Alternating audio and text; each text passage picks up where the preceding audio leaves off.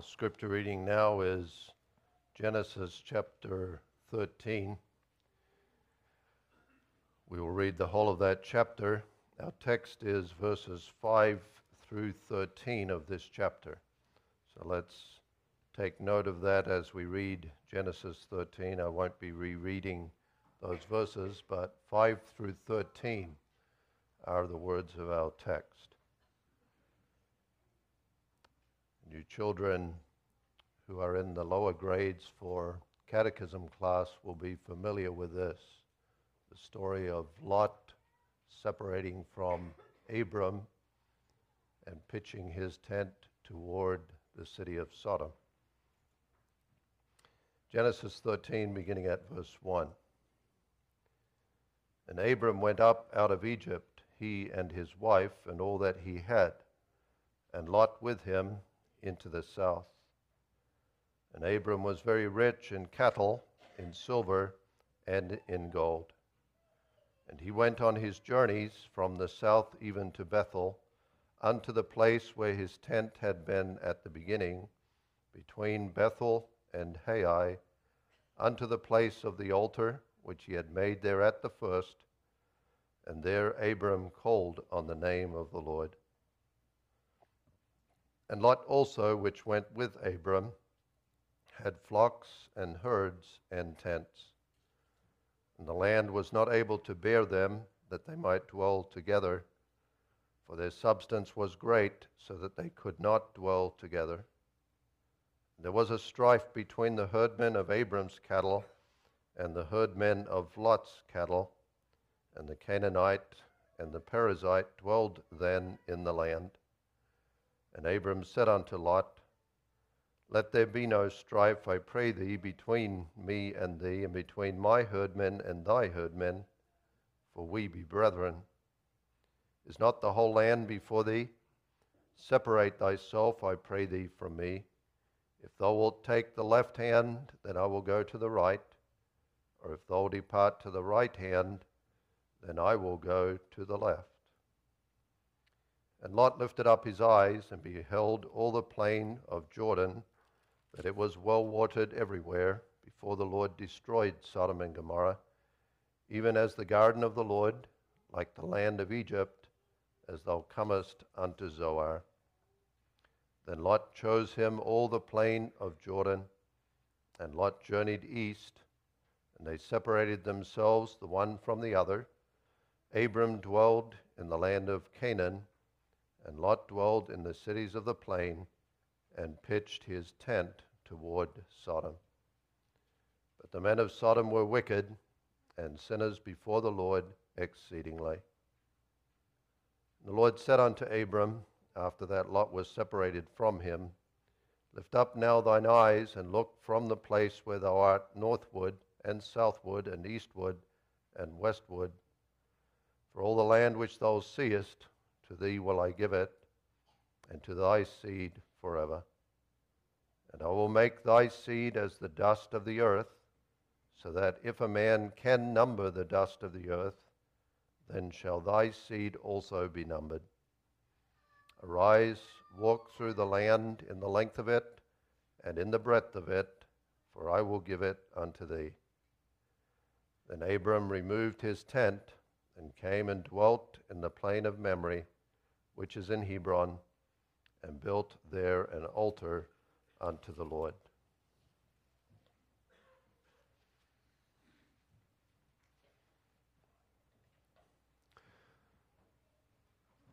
Lot, who was the nephew of Abram, was a believing child of God.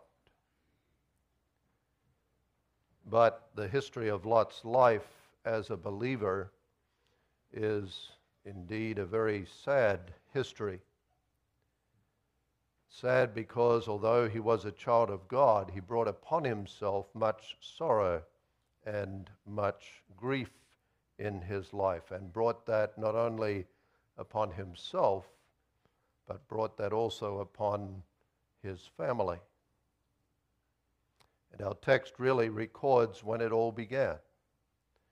It began when Lot foolishly separated himself from Abram and pitched his tent toward the city of Sodom. Lot knew better. Lot knew better because Lot knew it was his calling as a member of the church not to separate himself from the church. And he knew that his calling as a child of God was to live antithetically in this world. A life of spiritual separation, of which Abram and Lot were reminded daily by the fact that they lived in tents in the land of Canaan. They were pilgrims and strangers on this earth, distinctly different from the ungodly that lived around them. But Lot did not remain faithful in that spiritual calling and in the spiritual battle in which he must be engaged as a child of God, and he no longer said no to the world.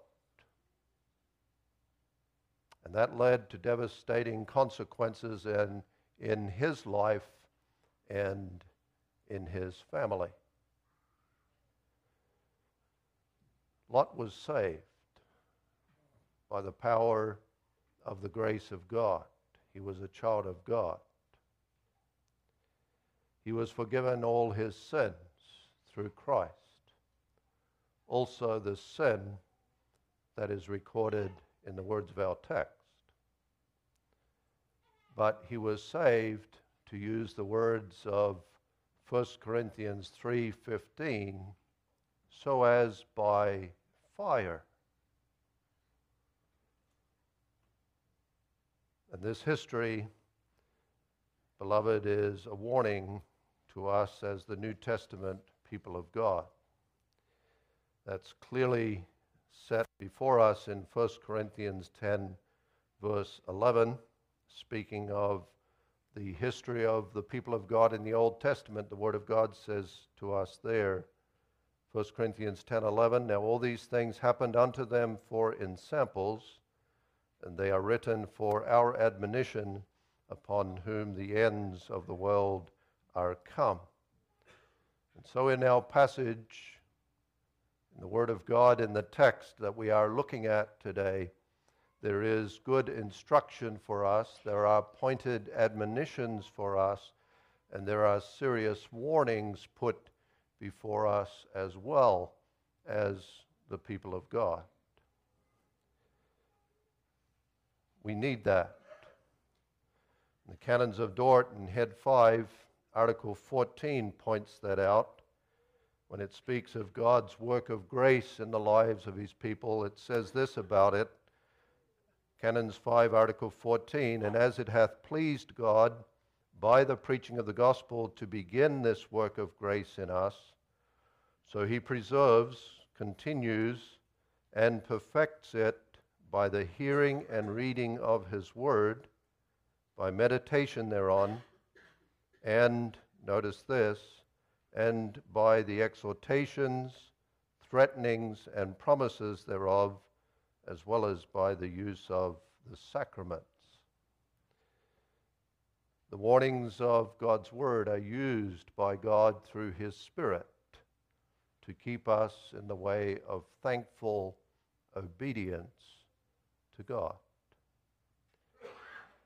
And so as we consider this word of God for our applicatory sermon, then may we take to heart the warnings and the admonitions that are given us and the calling set before us to live antithetically in this world. The warning is, don't pitch your tent toward Sodom. The warning includes this: the consequences for you and your family can be devastating. And the positive calling of God's people is, as summarized in Deuteronomy 33, verse 28, Israel shall dwell in safety alone. That is, Israel will dwell in spiritual safety, we and our families will live in spiritual safety when we live alone with God and separate spiritually from the ungodly world around us. Those are the means that God uses to that end. Let's consider then Lot pitching his tent toward Sodom. We'll notice the occasion for it, the sinful activity, and the grave consequences. Lot was one of God's elect. As such, Lot was a member of the Old Testament church. The Old Testament church at that time was represented by Abram and his household. The true worship of God was found in the family and our household of Abram, even as that is mentioned in verse 4, and then again in verse 18. Abram built altars unto the Lord God. Abram worshipped the Lord God. God had established his covenant with Abram. Abram and his household represented the Old Testament church. And Lot was part of that. He had accompanied Abram when Abram had left Ur, and then when Abram had left Haran to go to the land of Canaan when God called him. And even now Lot was still with his uncle Abram. And he did so because he knew God was with Abram. He did so because he knew that the true gospel was there in the Old Testament church that was represented by Abram and his household. He did so because he knew that the true worship of God was there. And he did what every believer must do. He sought membership in a true church of Christ. And he joined that church, and he confessed his faith in that church, in the Old Testament church. And he lived with his family in the church, and he raised his family in the church. And we know that Lot remained a child of God all his life. The Lord preserved him. Even when he was living in the city of Sodom. It might seem, as you read of the history of Lot living in the city itself, that Lot completely abandoned the faith and abandoned the Lord. But he was preserved. 2 Peter chapter 2 speaks of that, where it says concerning God, in turning the cities of Sodom and Gomorrah into ashes, condemned them with an overthrow, making them an ensample unto those that after should live ungodly, and delivered just Lot, vexed with the filthy conversation of the wicked. For that righteous man, dwelling among them, in seeing and hearing, vexed his righteous soul from day to day with their unlawful deeds. His soul was vexed by the wickedness of the city of Sodom because he was a true child of God. And as a child of God who lived in the church and who was a faithful member of the Old Testament church when he was in it with Abram, he experienced spiritual blessings from God. He worshiped God with Abram. He heard the true gospel. He heard the promise and was assured of the promise of the Lord Jesus Christ for him personally. He enjoyed fellowship with fellow believers in the Old Testament church, believers who could encourage and help and strengthen one another as pilgrims and strangers on this earth. But Lot despised those blessings and those gifts of God. He did not value the Lord's abundant provision for the needs of his soul. He was ungrateful for all those gifts from the Lord. He took life in the church for granted, and then he sinfully turned his back on it all. And that was evident in the strife, in the fighting that took place between Lot and Abram.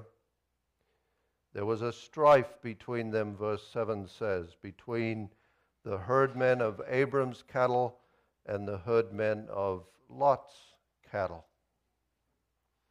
Now, both Abram and Lot were wealthy. And Lot had been given an abundance, and God had also provided an abundance of flocks and herds for Abram. We read in verse 6 that the land was not able to bear them, that they might dwell together. And the issue there was not that there wasn't enough land, but the issue was that they could not dwell together because it was Lot's purpose and Lot's desire to have a separate flock from the flocks of Abram. Really, Lot created that problem because Lot wanted to be independently wealthy from Abram. He wanted to be rich in his own right. He wanted a name for himself in the land of Canaan. And no doubt he stirred up his herdmen to fight against the herdmen of Abram for the best of the land. So Abram spoke to Lot. And Abram said to Lot, verse 8, "Let there be no strife, I pray thee, between me and thee." Abram showed spiritual maturity, showed godliness, and he addressed Lot concerning the fighting. Probably this wasn't the first time. But the fighting had continued, and it had become necessary for Abram to speak to Lot again about this. And he says to him, "Lot, we shouldn't be fighting. Let there be no strife between us." And then Abram gave the fundamental reason for that at the end of verse 8, "For we are brethren." Yes, they were related to each other by blood, an uncle and a nephew. But that's not what Abram has in mind. More importantly, what he is referring to is that they were brothers in the Lord. And he was saying to Lot, "Lot, we shouldn't be fighting against each other because we are the church. We are the people of God. We have the same calling. We serve the same Lord God in heaven. We worship at the same altar here. And the church is small, Lot. We need each other. We need each other for spiritual support and for spiritual strength. And we ought not to be fighting against each other in the church. Such pointless strife between us over such an insignificant matter as land for our cattle."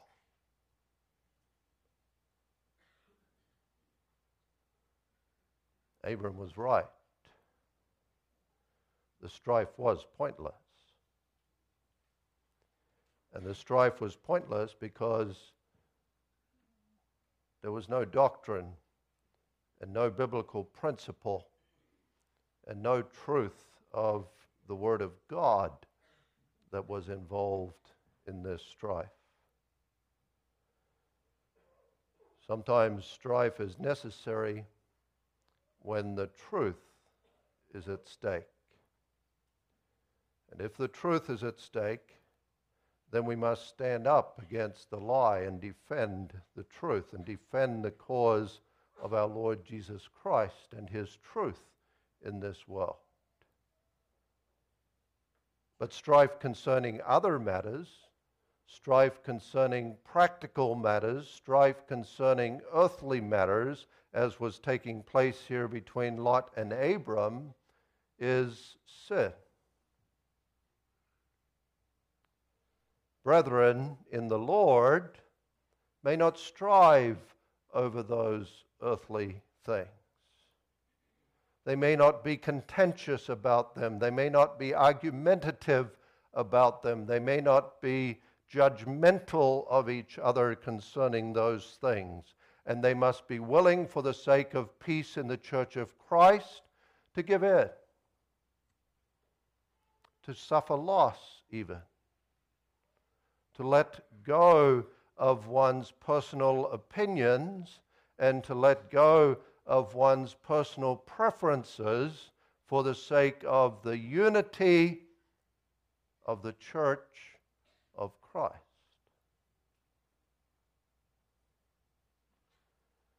Because, as Abram said, we are brethren. And Abram, in harmony with all of that, did all that he could to settle that strife. And so he said to Lot in verse 9, "Is not the whole land before thee? Separate thyself, I pray thee, from me. If thou wilt take the left hand, then I will go to the right. If thou depart to the right hand, then I will go to the left." Now, Abram didn't have to do that. Abram could have said to Lot, "This is my land, Lot. The Lord has given this land to me, and you either stop fighting or you just get out of this land that the Lord has promised to me and my seed." But Abram denied himself, and denied himself for the sake of peace in the church, and he said to himself, the truth is not at stake here. This is only a question and a matter of earthly possessions. And I will give up what is mine for the sake of peace. Abram said that, and Abram could say that by the grace of God because Abram lived by faith. And as a man who lived by faith, he was not focused like Lot was on the earthly Canaan. He was not focused on money and riches and progress and success and a name and a place for himself in the world. But Abram was focused on the heavenly Canaan. Hebrews 11:10. He looked for a city which hath foundations, whose builder and maker is God. A man of faith. And so Lot was given the option from Abram to choose where he would live. And Lot lifted up his eyes, verse 10, and beheld all the plain of Jordan, that it was well watered everywhere, before the Lord destroyed Sodom and Gomorrah, even as the garden of the Lord, like the land of Egypt, as thou comest unto Zoar. There were two different kinds of land that were available to him. One was ideal for cattle, lush, with green pasture, plenty of food for all of his stock. It was compared, as verse 10 points out, to the best of the land of Egypt, and even comparable to the garden of the Lord, that is, to the Garden of Eden, where Adam and Eve lived. The other, in comparison, was desert-like. Not the best, not so good for cattle, at least not as good for cattle. And so from an earthly viewpoint, it was very easy for Lot. He chose the well-watered land. He would now prosper. He would become rich. And he would gain quite a name for himself in the land of Canaan. But there was something which Lot failed to take into account, and that was that that good land lay near the city of Sodom. And for Lot to choose that land was for Lot, as our text points out in verse 12, was for Lot to pitch his tent toward Sodom. And he knew what Sodom was like. He knew of its reputation, as that's described in verse 13. The men of Sodom were wicked and sinners before the Lord exceedingly. And we know what that wickedness was. That wickedness was the sin of homosexuality, the vilest of sin. Man given over by God to the worst of sin and evil. Sin that is too evil and too disgusting even to talk about. A world and a city that was ripe for the judgment of God, that is, for God's eternal wrath upon the inhabitants of that city through the fires of hell that would soon come upon them. That was the city of Sodom. And Lot pitched his tent toward Sodom. And we could very well ask, what should he have done? What ought he to have done? Well, the least that he could have done was to have said to Abram, Abram, this is your land. You choose. And then I will take the other part. But in reality, he should not even have done that, but instead, he should have repented of his sin. And it should have come to his mind that Abram's proposal of separation between them should have stung him and humbled him to say to his uncle Abram, you mean to say, Abram, that I must leave you, that our strife has come to this, that the only solution is that I must separate from you? I have to leave the church. I have to distance myself from where the true worship of God is. I have to distance myself from where the truth and where the gospel of Christ is faithfully proclaimed. I cannot do that. I cannot separate from your household and the church and the true worship of God and the gospel of the Savior, our Lord Jesus Christ.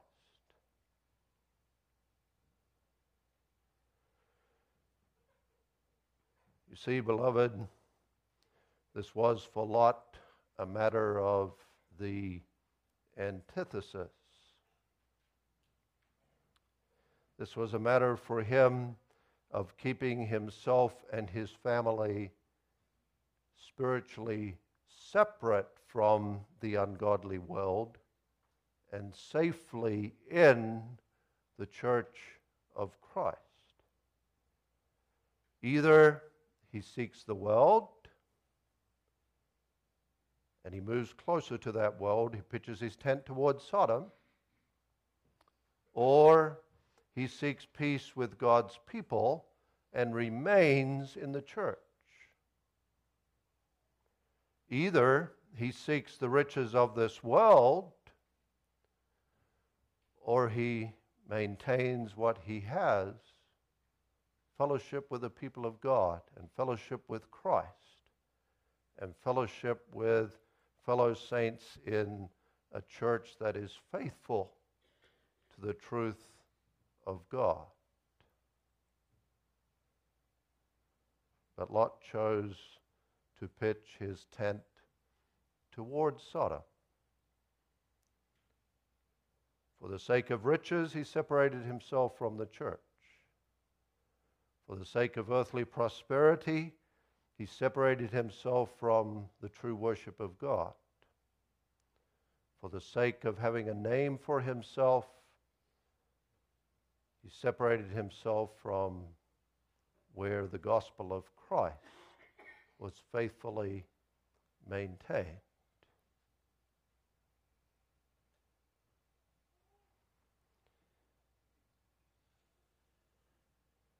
What about you and me?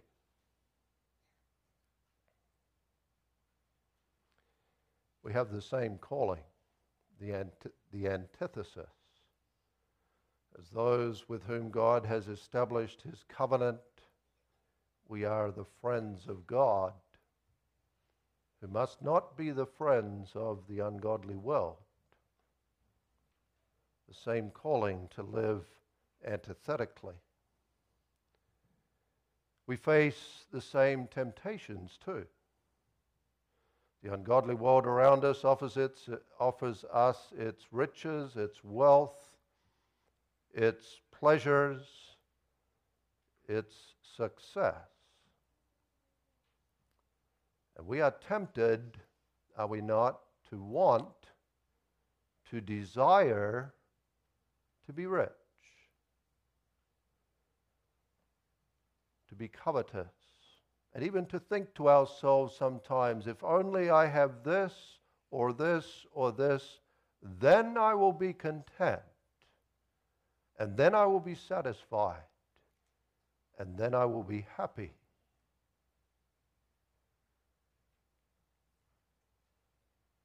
And sadly, many confessing Christians fall into sin in this regard. And like Lot, they forsake the church, and they forsake the true worship of God, and they forsake the truth of Christ, and they forsake their fellow saints to pursue those things in this world. They include themselves or involve themselves in Sunday work. Or they involve themselves in moving away from the church for the sake of a better job or a better income, because the church doesn't come first for that. And they claim, I'll be fine. I will. I'm strong enough spiritually to do something like this.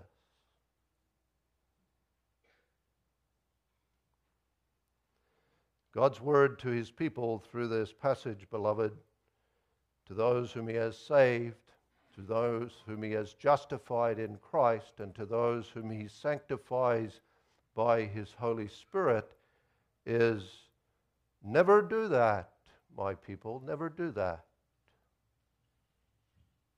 And never even for a moment consider doing such a thing. And think of it, beloved.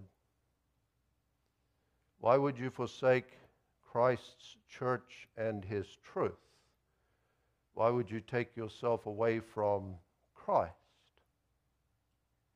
Why would you young people, for example, choose and pursue a job or a career, or even a boyfriend or a girlfriend that takes you away from that? And why would any godly parent take himself and his children away from where the truth of the gospel is faithfully proclaimed?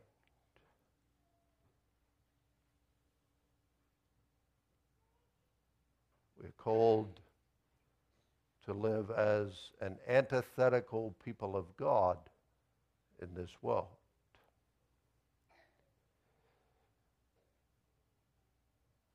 And Lot's decision had grave consequences. The ungodly would say to Lot, "Good decision, Lot. You're all set now. Now you can live a comfortable life in this world. Now you can succeed. Now you can have whatever you want. Now you will reach a level of happiness and contentment that you could never attain before." But spiritually, this was the worst decision possible, as we well know, because he separated himself from the church and from fellow believers and from his Lord Jesus Christ. And now he lived as close as possible to the world. He pitched his tent toward Sodom. He exposed himself and his family to the influence of Sodom. And then, as he and his family lived in that tent, which they pitched toward the city of Sodom, and woke up every morning and stepped out of their tent, the first thing they saw was that city. A city to which by nature they were attracted.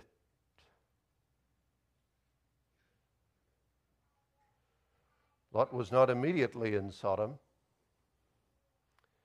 No doubt he said, "I'll stay out. I'm strong enough to keep myself and my family out of that wicked city." But the next we hear of him in the book of Genesis is that he is in the city of Sodom. He had abandoned living in a tent dwelling, which was a graphic and direct reminder to Abram and to Lot and to the people of God then that they were living as pilgrims and strangers on this earth. The result was that he lost everything. He lost all of his wealth, yes. He had nothing left when he left Sodom. But that was not so bad, really, because what Lot lost was his whole family. They perished. And who was to blame? That was a consequence of whose sin? By wonder of the grace of God, Lot himself was saved. He was a child of God. And he was not saved because of himself. If there is anything that this passage demonstrates clearly and without question, it is that no one's salvation is because of himself. He was saved as a man who put himself as near as possible to the world.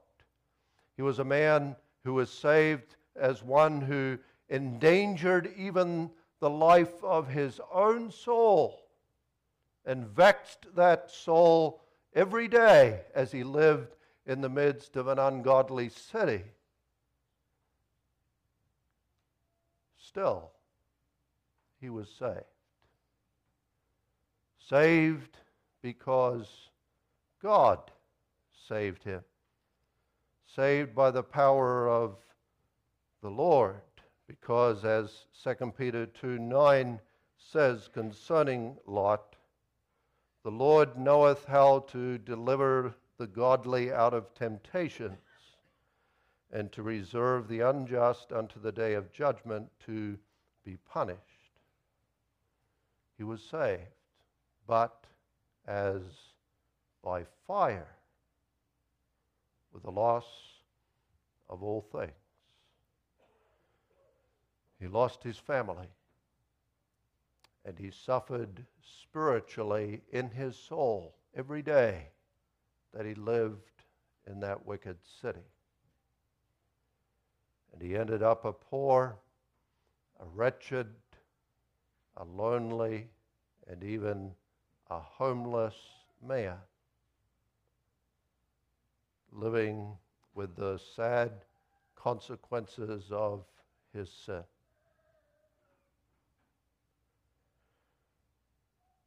And so God,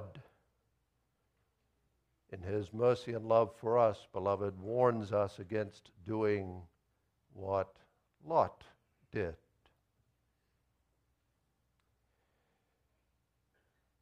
One of the beautiful truths, beloved, that we believe and confess is the truth of God's covenant that is established by him with us and with our children. A precious truth. God saves believers and their seed, as he said to Abram, I will be a God to thee and to thy seed after thee in their generations. That's the Lord's promise to us. And that's a promise that we see God fulfilling in our generations. We see it in our families. We see it in the church, the Lord's faithfulness to save us and our families. We not only see it, we experience it.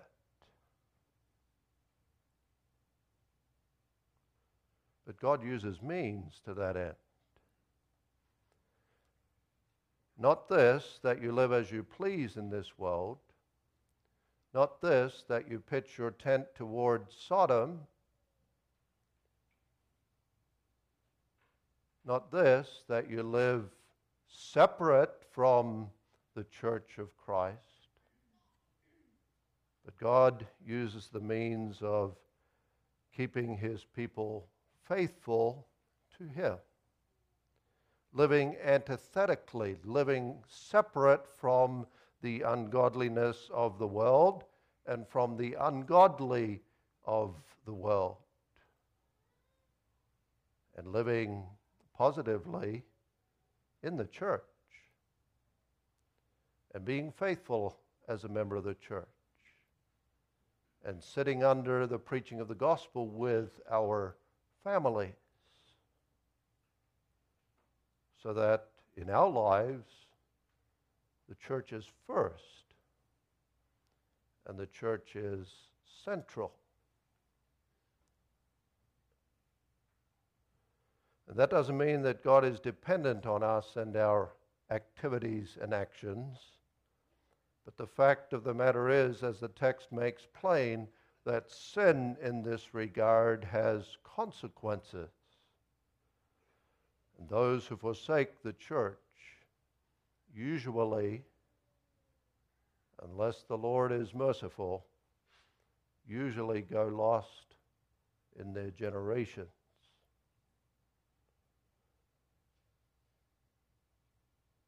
And so the question is, where are we pitching our tents?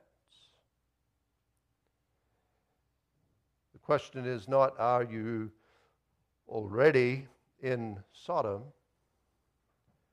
Are you already one with the world of the ungodly? But are you heading in that direction?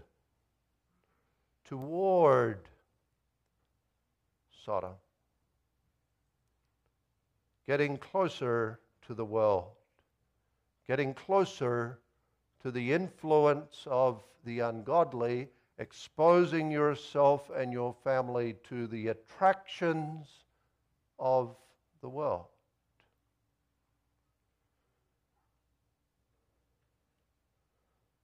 Even by allowing that ungodly world, which Sodom represents, allowing that into our homes and into our lives through its entertainment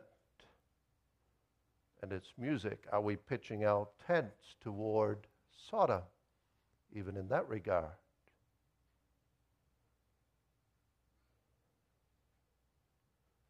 Positively, the Lord's calling for us as those thankful for God's covenant salvation of us and God's friendship of us and God's salvation of us in Christ is this: we live the antithetical life of pilgrims and strangers in this earth, separate and keeping ourselves separate from the ungodly. And that's the blessed life. Covenant life with God. Friends of God and not of the world. You see, beloved people of God, the antithesis is not a negative thing. The antithesis is a very positive thing. This is the positive thing of the antithesis. The ungodly are not our friends, but positively, God is. God is our friend in and through the Lord Jesus Christ. And because God is our friend, on account of God establishing His covenant with us and with our seed in our generations, then God comes first in our lives and the church comes first in our lives. Because then we are where Christ is and where His truth is. Then we and our families are where we hear the gospel concerning the forgiveness of our sins in Christ. Then we are where we hear the word of God that is the means to give us spiritual strength to fight against these temptations in this ungodly world. The courage to fight. And then we are where we will hear the word of God that gives us the comfort of knowing that we belong to Christ, and the comfort of knowing that the Lord is our strength, and the Lord is our shield and our defender, and the comfort and strength and grace that keeps us faithful and that preserves us in our generations as the people of God. As thankful believers, may we take the warnings of Scripture to heart, this warning too. And out of thankfulness, live as God's people in this world, in fellowship with Him, and not pitching our tent toward Sodom. And praying earnestly, beloved, praying earnestly that God be pleased to give us the strength to do so, and that He preserve us in our generations. May God do so. Amen. Our Father in heaven, we give thanks that Thou art our covenant God, having established Thy covenant with us, and now setting before us our calling as the people of God in this world. Strengthen us to be faithful to Thee, to keep ourselves and our families unspotted from the world of the ungodly, and to dwell alone and safely with Thee and in Thy church and with Thy people in the midst of this world. In Christ's name we ask it, seeking grace and strength from Him. In His name, amen.